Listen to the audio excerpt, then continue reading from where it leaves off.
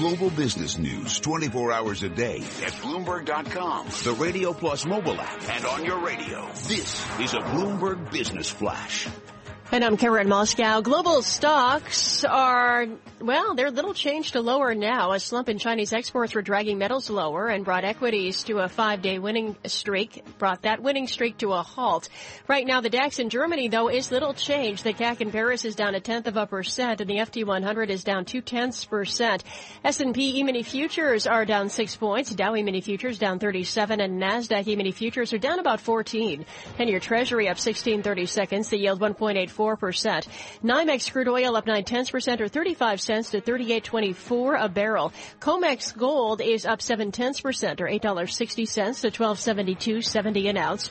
The euro's at $1.1019. The yen 113.09. Sanofi and Merck planning to end a 2-decade-long joint venture to sell vaccines in Europe as revenue from the products dwindles. Small business optimism declining in February, according to the National Federation of Independent Business. The organization's monthly small business optimism index fell to 92.9 last month compared to 93.9 in January. And Dick's Sporting Goods down almost 5% in early trading after posting disappointing fourth quarter results and providing a forecast for the current year that trailed analyst estimates.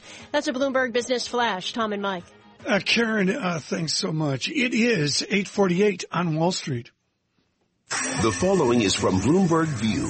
Opinions and commentary from Bloomberg columnists. I'm Justin Fox, a columnist for Bloomberg View. Wouldn't it be fun to work at a company where nobody is the boss? For lots of people, apparently not. Online shoe retailer Zappos fell off of Fortune magazine's 100 Best Companies to Work For list last week after switching over to a hierarchy-free management system called Holacracy. And digital publisher Medium announced Friday that it has decided to ditch Holacracy because, quote, the system had begun to exert a small but persistent tax on our effectiveness, unquote. In Holacracy, employees inhabit roles that give them full responsibility for some slice of what an organization does. There's a process for resolving conflicts and a framework for meetings to keep things moving along. What there aren't supposed to be are managers or hierarchies. It all sounds very democratic, except that it's the bosses, such as Zappos CEO Tony Hsieh, who usually push their companies to adopt Holacracy. And it's the rank and file who complain and resist. Why is that? Well, maybe it's because being a boss is hard. There are lots of tough decisions and often little credit. Really, who'd want to do that? I'm Justin Fox, a columnist for Bloomberg View.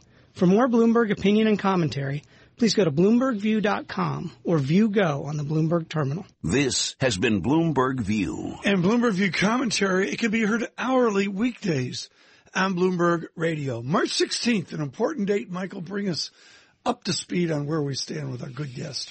Federal Open Market Committee holds its next meeting, and at one point, people were fairly convinced it was going to be the next date for a rate increase in the United States. Now, looks like that's off the table from what we're hearing from Fed officials. But Mark Zandi from Moody's Analytics, he's the chief economist there. Let me ask you this.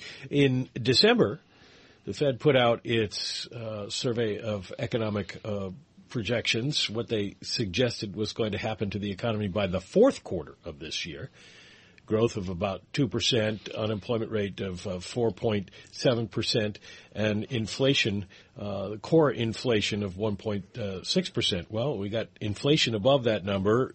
Unemployment is just above 4.7% at 4.9%, and we've got growth of about 2%.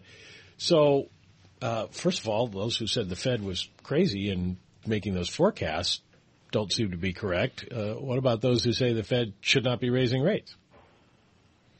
Well, I think they'll pause at this upcoming meeting just because of the turmoil in financial markets since the beginning of the year, and they'll want to see what the fallout on the economy of that has been. I mean, it looks like the fallout, at least from the data, is very modest. Can't really see it, but it's still too early to conclude that there won't be some impact. So I think they'll wait. But, you know, by the June meeting, I think they'll have all the evidence they need that it's time to raise rates and continue to normalize policy.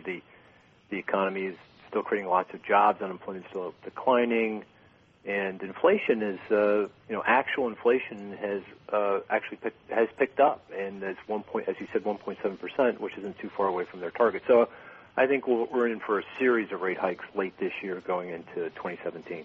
Well, if that's the case, then doesn't the market have a heart attack over that idea? Yeah, they have some adjustment to do. Because the markets, last I looked, they're pricing in maybe one rate hike this year, 1.5.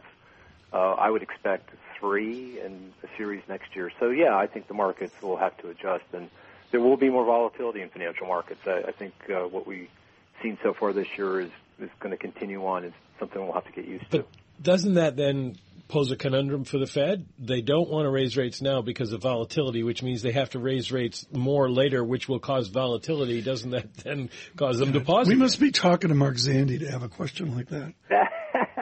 No, because I don't think, as we will see, that it's going to have a major impact on the economy. Markets go up, down, all around, sideways.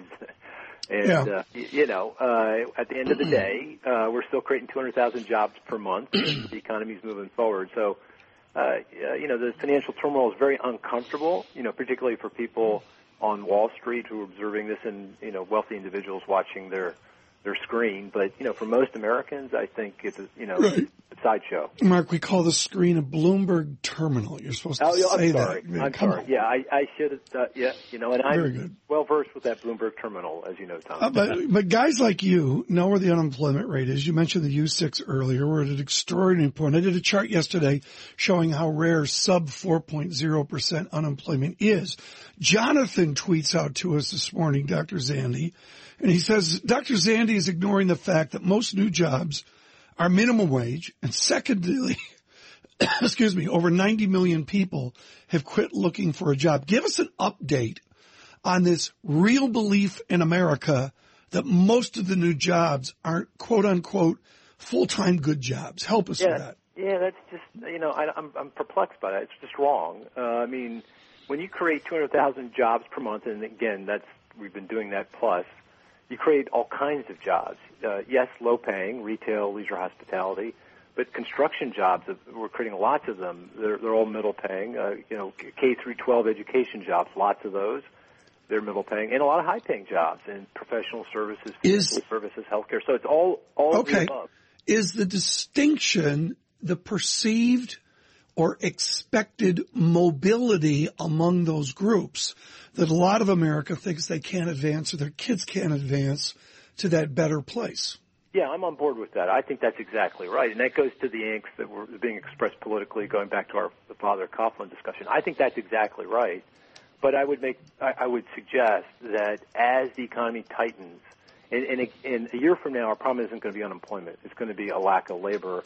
And at that point, we're going to see wage growth pick up for folks at all parts of the income distribution. It's a long time in coming, and we should be doing a lot of things to address this issue from a policy perspective. But the economy is going to be in a good enough place that more people are going to benefit, even those at the bottom part of the income distribution. Well, that's the argument that Stanley Fischer was making yesterday, that the Phillips curve isn't broken, it's just slow. No, it's alive and well. It's very obvious. It's very clear. You can look at wage growth across industry relative to the strength of those industries. You can see it. You can look at it regionally, look at which parts of the country are doing well and not, and you can see it in wage growth. You can see it internationally.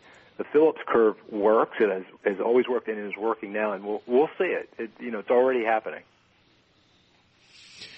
Well, in that case, by the end of the year, and this we'll come full circle on Father Coughlin. When it comes time for people to vote, what are they going to be thinking about the economy the second Tuesday in November? Well, I do think that people will. I think in general that the establishment, the political middle, will hold. I'd be surprised. That's what happened in the 30s, in the Depression, when we had Father Coughlin. I think that's what's going to happen this go around. But I'm sure it's going to be a close election, no matter who's running.